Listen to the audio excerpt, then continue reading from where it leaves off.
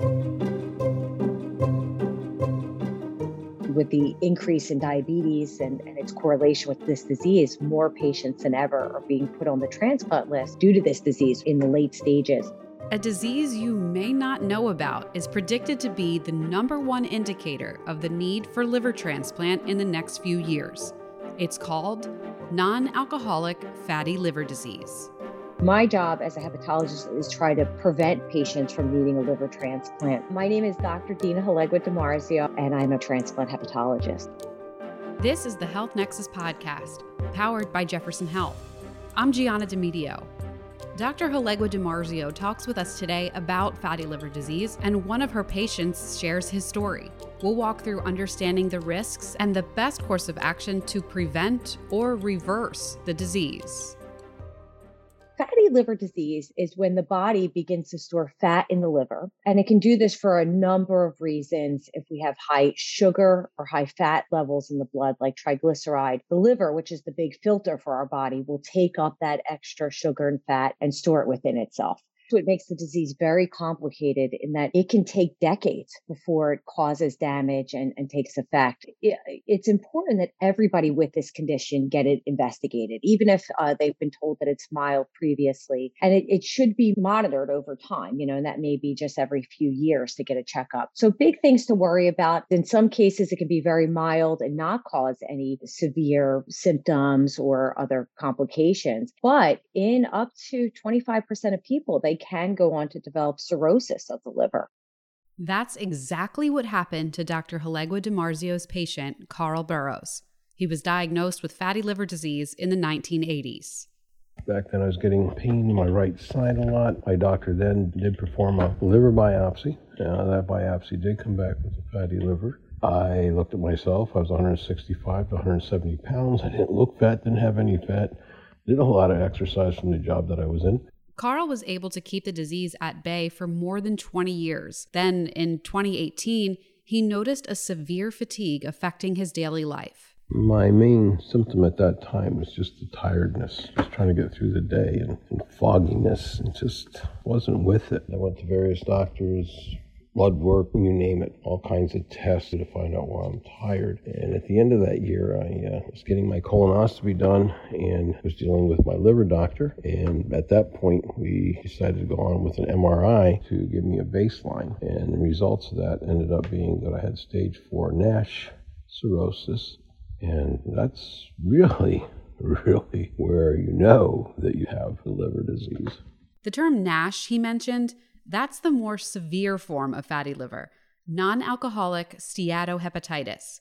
It can form as a result of this condition progressing. Dr. Halegua DiMarzio explains.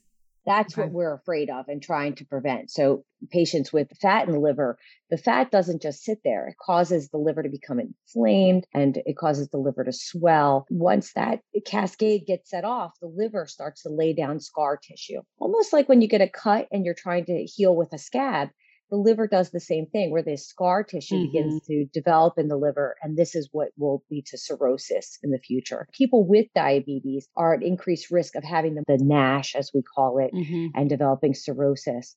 We often call fatty liver diabetes in the liver. So even if you don't have diabetes yet, seeing a fatty liver, having fatty liver can mean that you're at risk of developing diabetes in the future. It's really key to the disease. And specifically for diabetic patients, they should talk to their doctor about screening. Diabetes did become a part of Carl's story, being diagnosed as type 2 diabetic in 2019.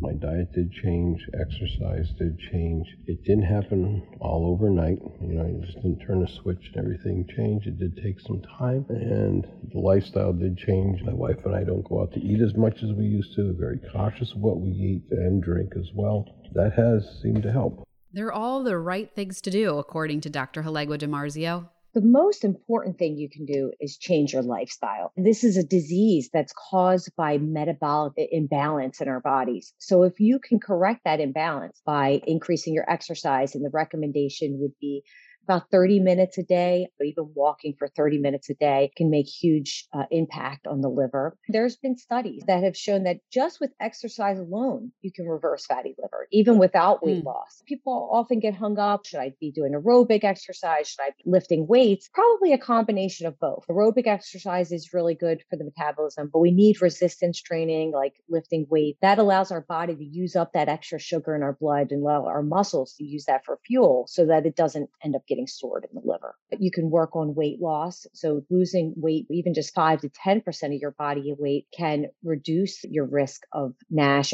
Dr. Halegua DiMarzio said that research has shown fatty liver disease can run in families, and that having a family member who has developed cirrhosis or liver cancer from the condition can mean that other family members are at a much more increased risk of developing that as well.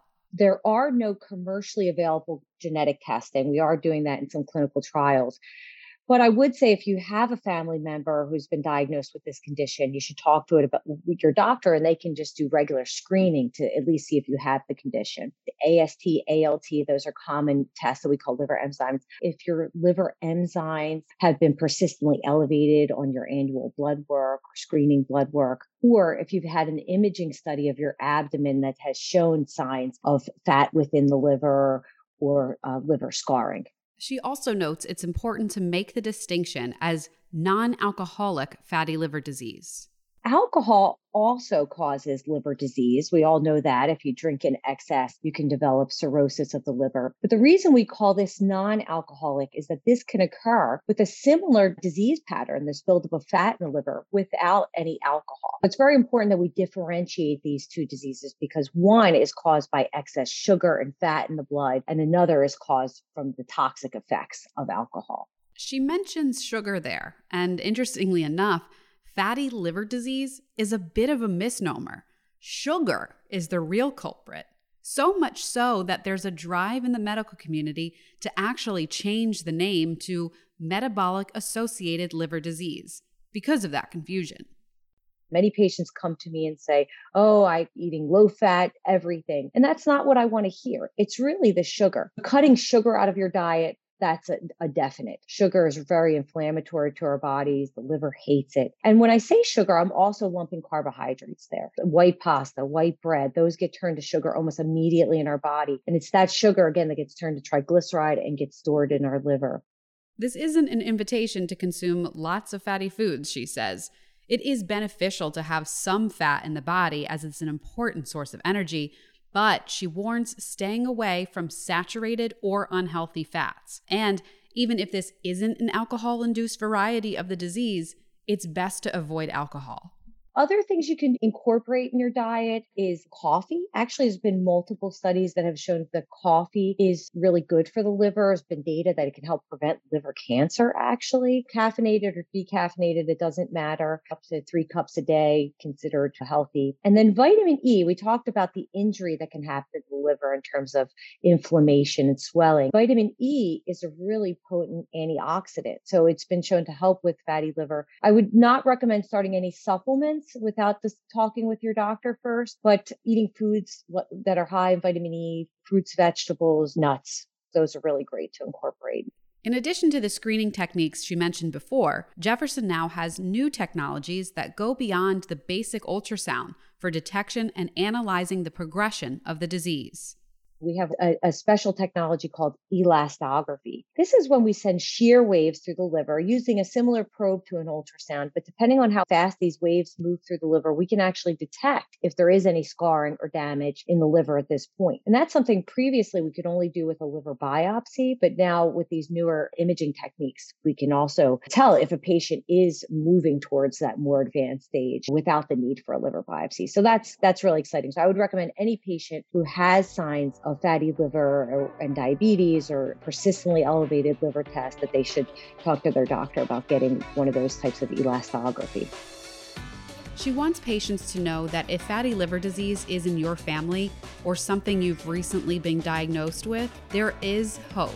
This is a condition that is reversible. I think that's one of the most exciting things is that, many liver diseases are not reversible, but this one we can. The liver is an amazing organ. It's always trying to heal and regenerate. So if we can identify this disease early, we can prevent complications. Unfortunately, there are no FDA-approved medicines yet for this condition, although we're working on many and doing a lot of different clinical trials. We're very hopeful within the next 2 years there will be an FDA-approved medication to treat this condition.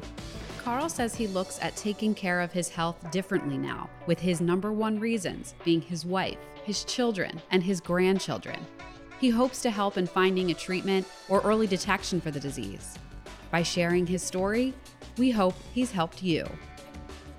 For more information from Dr. Halegua DiMarzio on fatty liver disease, visit thehealthnexus.org. Production support for today's episode provided by Dan Bernstein. I'm Gianna Demedio. Thanks for listening.